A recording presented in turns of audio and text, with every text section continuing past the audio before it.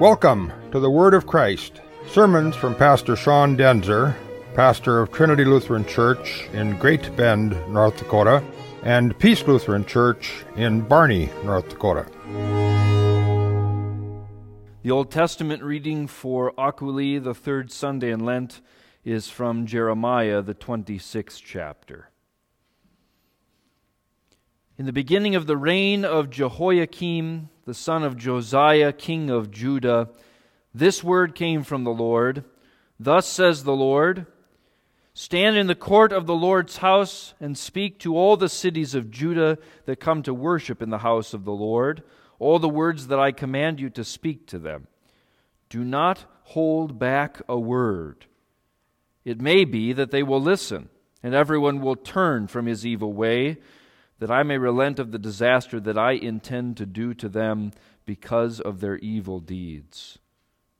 You shall say to them, thus says the Lord, if you will not listen to me, to walk in my law that I have set before you, and to listen to the words of my servants, the prophets, whom I send to you urgently, though you have not listened, then I will make this house like Shiloh, and I will make this city a curse for all the nations of the earth.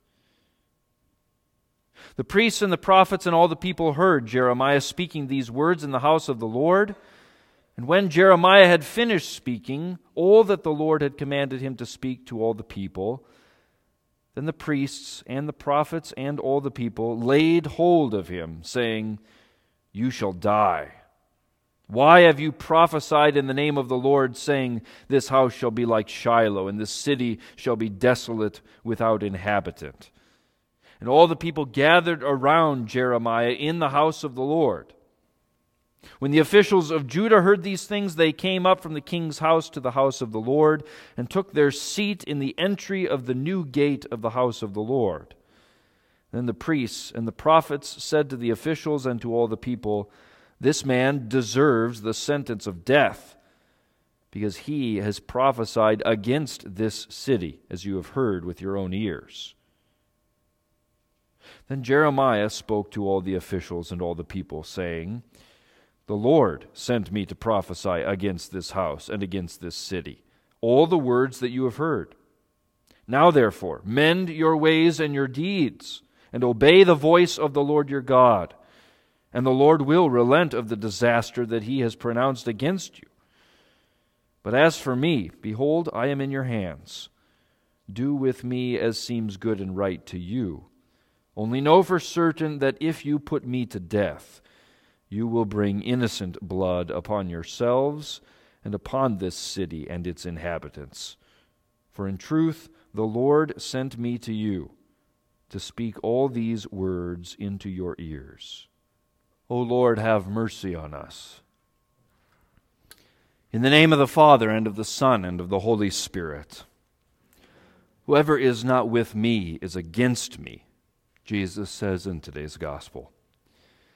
Jesus is not a political strongman who struts outwardly while worrying or scheming inwardly. Jesus is called the stronger man, because he is the God-man. His little finger is enough to send the demons running. And yet, Jesus wins his greatest victory not by power, but in fact by suffering and even death, all while holding steadfast to his Father's command and promise. This is how Jesus conquers Satan and divides us from his kingdom of death, gathering us instead into the house of life everlasting. You, dear Christians, have been wrestled away from Satan. That means that you belong now to house Christ, to the house of his blessed word. But you also have a very powerful enemy now. You have been enlisted into a spiritual warfare. True, our enemies rarely look so fearsome and dramatic as our bulletin cover does. But that's only because deception and delightful lies and sheep's clothing are always better tactics for the wolf to entrap his prey. Satan, the old snake, is the ultimate politician, that is, a liar, and the father of lies, as Jesus himself has said. Now, look soberly at the battlefield that you stand on, and see that you are hopelessly outnumbered in this fight. Only our champion can win the day. So it is a matter of absolute life and death when he says, anyone who is not with me is against me. Are you with him? Are you with Jesus? If you are not, then not only are you lost, but you've already been turned. You are like those bitten by the zombies. You are like those who have been flipped, already an agent of the enemy. A house divided against itself cannot stand. So with whom do you stand? Now, Jeremiah's story in today's Old Testament is a battle that we need to study and learn from, servants of the stronger man. In the first place, it took place in the days of evil King Jehoiakim, a king who had undone all of his own father's marvelous faithful work to reform Judah and to bring back the Word of God to their ears. I hope you can hear the warning there. You know that your grandfathers built this church and that they were faithful all their days in it. But you must know that that will mean absolutely nothing unless their faithfulness likewise dwells in each of us. Hear the Word of God and keep it. One generation is more than enough for a whole family to go apostate, that is, to fall away from God. Now God sent Jeremiah, the prophet, to Judah with a very serious word: disaster is coming. What else could be spoken to such a divided and godless house? The Lord told Jeremiah, don't hold back a word. God said this because that is always the temptation, isn't it? Soft pedal. Avoid offense. Be so harmless that no one will feel threatened as if they needed to change. I mean, they might get mad. They might even try to silence you if you bring that kind of a message. Do not hold back a word, the Lord said. This is how a pastor must preach also, with absolute honesty, serious and urgent. God's word must not be accommodated to its hearers so that it reaches them where they are. Oh no, because the Lord does not intend us to remain where we are. That is why He sends His word. He intends to bring us out of this slavery of sin. He also intends to bring us at last out of this wilderness, this battlefield, into His everlasting peace. Likewise, whenever you, dear Christians, need to speak the truth, you are going to be sorely tempted, just as I am, to hold back a word, or maybe all your words, when you must say the hard but necessary thing to your children, when you must speak up against friends who mock your God or your fellow saints, when you must go against everything that is normal in the world, because just as it was in the days of Jehoiakim, godlessness has become normal. Are you still with Him? Now, it may be that they will listen. I believe a very crazy thing, although I don't believe it even as firmly as I should. I believe that God's Word will do what it says. It'll accomplish the thing for which He sends it. Like Jeremiah, I must believe this, or we would both quit our task. I believe God's law will work. He, through His Word, will convict people of ignoring His Word. And He will cause them not just to be annoyed or even to hate me, but perhaps also even to repent, to admit their wickedness and to turn away from it. I believe God's gospel will work. I believe He will comfort repentant hearts. He will truly forgive sins. He will salve broken consciences so that they are not ruined but rescued. And He will even enable His Christians to make a beginning at standing steadfast again. And each Christian, each of you, must share this belief with me. That is to say, you must hear the Word of God and keep it. Each of us in our stations may feel quite powerless to influence or convince others, even if they're in our own family. To convince them of what is true and what is beautiful and what is virtuous, not to mention what is necessary. But know this, God's Word can do it and will do it. At the same time, I also believe that the Lord's warnings are not in vain. If you will not walk in my law and listen to the words of my servants, the prophets, whom I send to you urgently, even though you don't listen, then I'm going to make this house like Shiloh. You don't even know what like Shiloh means, do you? Well, actually, that's exactly what it means. God is going to make those who ignore Him to be totally forgotten, so no one even knows what you're talking about if you mention them. The reality is this: despite our goodwill, despite God's Word and its power, there will be those who will not hear it. There will be those who will not believe. There will be those who will not be saved. There will be those also who fall away. Lord, have mercy that none of us sitting here are among those. Let this reality instead build in us resolve, soberness in the preacher, in the parent, in the friend.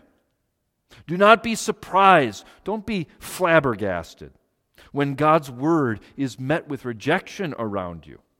Especially resist the cowardly temptation to rout, that is, to change or even to silence your message when it does not meet with the success that you would like it to have. When Jeremiah had finished speaking all that the Lord had commanded him, the priests and the prophets and all the people laid hold of him, saying, "You shall die." Are you still with me now? Do you remember the vows that you made in your confirmation? You said, "I intend to live according to the Word of God and to remain true to Him, even to death. I intend to continue steadfast in this confession and church, suffering all, even death, rather than to fall away from it." These words, these vows mean that we intend, by the grace of God, to remain with Him, with the crucified one. And we know that the way to avoid the fate of the crucified, that is the easy thing. All you have to do is capitulate to the devil, to the world, to your own sinful nature. Break ranks and run. But as for me, behold, I am in your hands. Do with me as it seems good and right to you. I have to say, this seems like the perfect time for holding back some words. This is perfect time for that cowardly advice, Jeremiah, you need to pick your battles. But Jeremiah held fast to the word of God. He offered himself up to be shamed and to be killed rather than to deny God's word. Preachers often die at the hands of their hearers. For a while now, our synod and our district officials have started to realize that letting a pastor die is not nearly as costly or as daring as it is to try and oppose a congregation and to bring God's word to them. After all, a congregation is the one who pays the salaries of everybody. I think that tendency might actually change soon as pastors become commodities that are increasingly short of supply. Although I doubt it. Because as in the days of Jeremiah or Jesus, it is still expedient that one man should die instead of the people. And there's only one reason, in fact, for that not always to be the case, that you kill the person who brings such a horrible message to you as repent. The only reason not to kill the man would be that you actually believe God's word. The truth is, pastors aren't really alone in this at all. You, dear Christians, face the very same odds in the world. If you stand up for your faith as a parent, as a friend, as a student, as a boyfriend or girlfriend, as a worker, you are going to be ridiculed and despised also. You may lose your job. You may not be able to play on the team anymore. You may have to contend against priests and prophets and all the people who hate God's word just like Jeremiah did. The Lord knows it. He sends us out like sheep in the midst of ravenous wolves, as He Himself has said. And that's the truth. If you are with Him, you can expect to be made like Him also.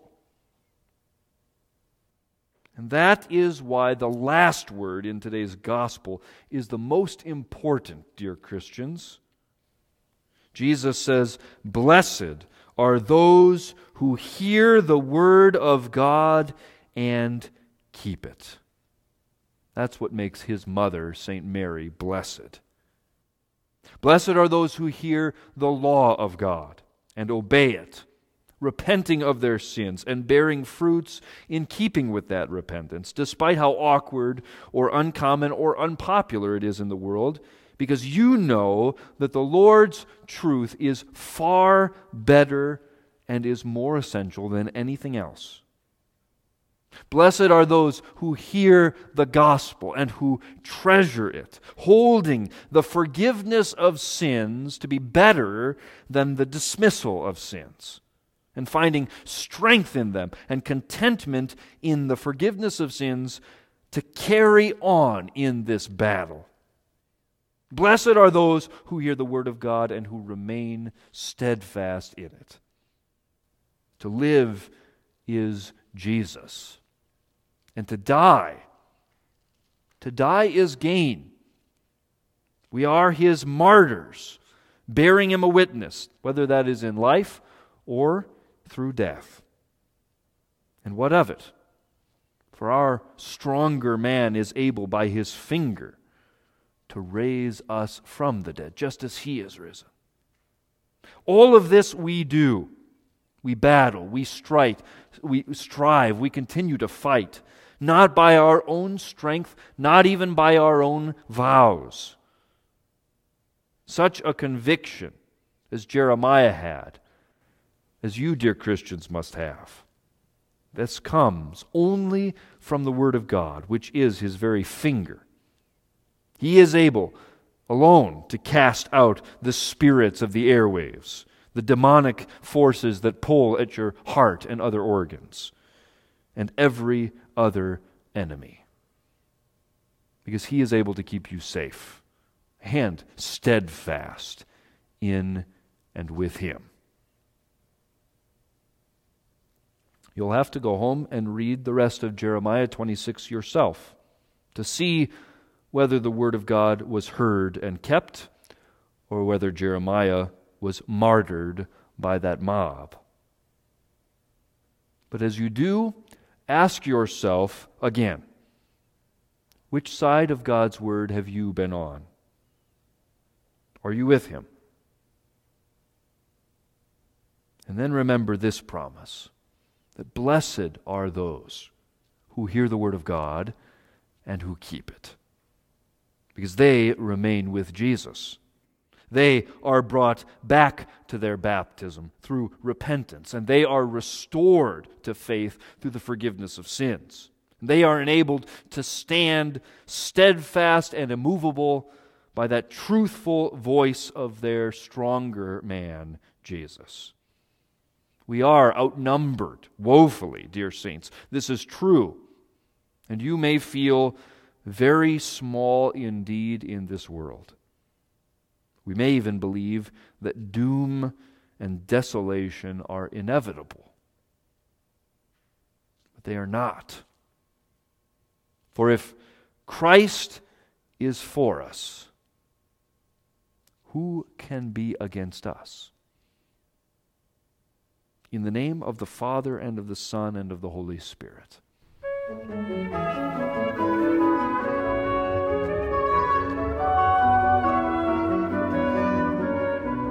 Thank you for listening to the Word of Christ. You can find more sermons at verbachristi.blogspot.com, and if you have need to contact Pastor Denzer, you can email him at pastor@denzer.org. That's pastor@DAENZER.org. Let the word of Christ dwell richly in you. Amen.